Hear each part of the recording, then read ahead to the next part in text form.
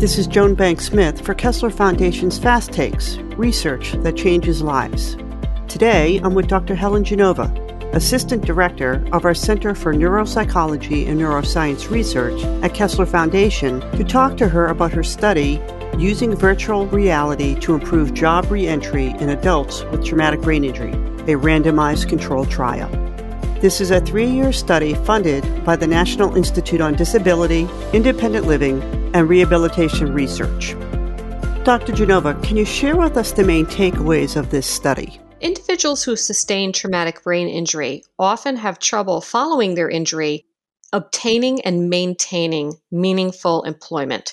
So either getting a job or keeping a job in an area that they really want to be working in.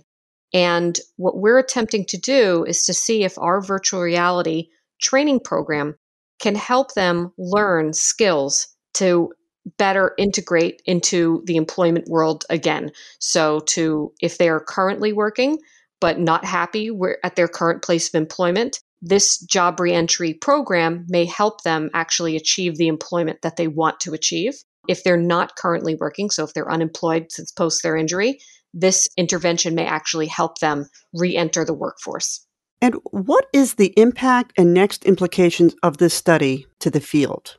In the field of rehabilitation, there's a number of ways in which we want to improve people's lives. And one important domain is integrating back into the community following an injury.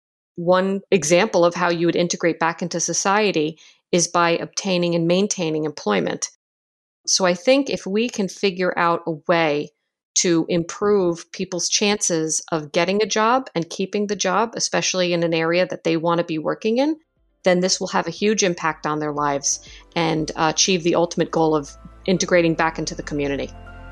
For more information about this study, check out the press release on our website, kesslerfoundation.org. The link is in the program notes. Be sure and subscribe to our SoundCloud channel, Kessler Foundation, for more research updates.